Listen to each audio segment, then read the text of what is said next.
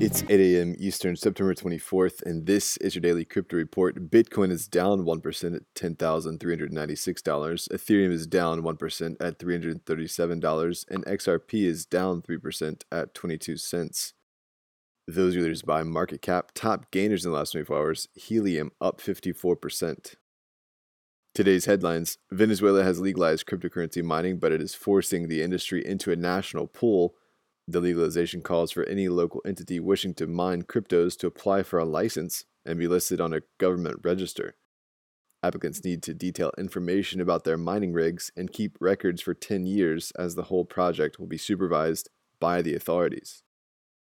The National Digital Mining Pool will mean that the government is able to control any income earned from the pool's combined mining rewards, as well as paying out to contributors.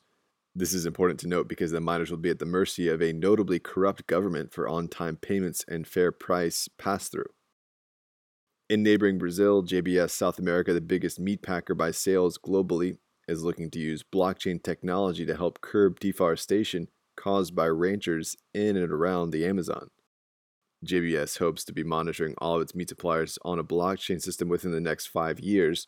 The company is looking to counter criticism of the meat industry, which, in addition to large methane outputs, has been blamed for forest clearances. Deforestation in the Amazon continues to be a major issue, with the clearing in 2019 representing the most in over 10 years. Wilsea Technology has raised $3 million in seed funding to put towards the development of a free internet they're calling Skynet.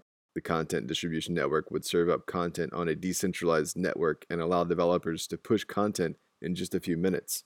David Vorik, the lead developer of Skynet, said, "We are talking about a decentralized web that will become an unstoppable force," comparing centralized applications to the fax machine. Paradigm led the seed round with participation from Bain Capital and Dragonfly Capital partners.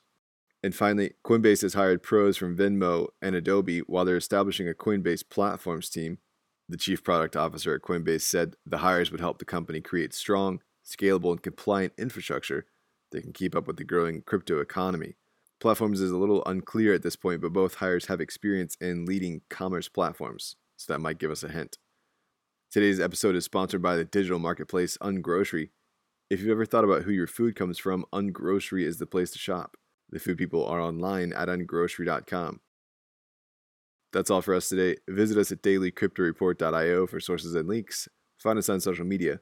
Add us to your Alexa Flash briefing and listen to us everywhere else you podcast under Daily Crypto Report.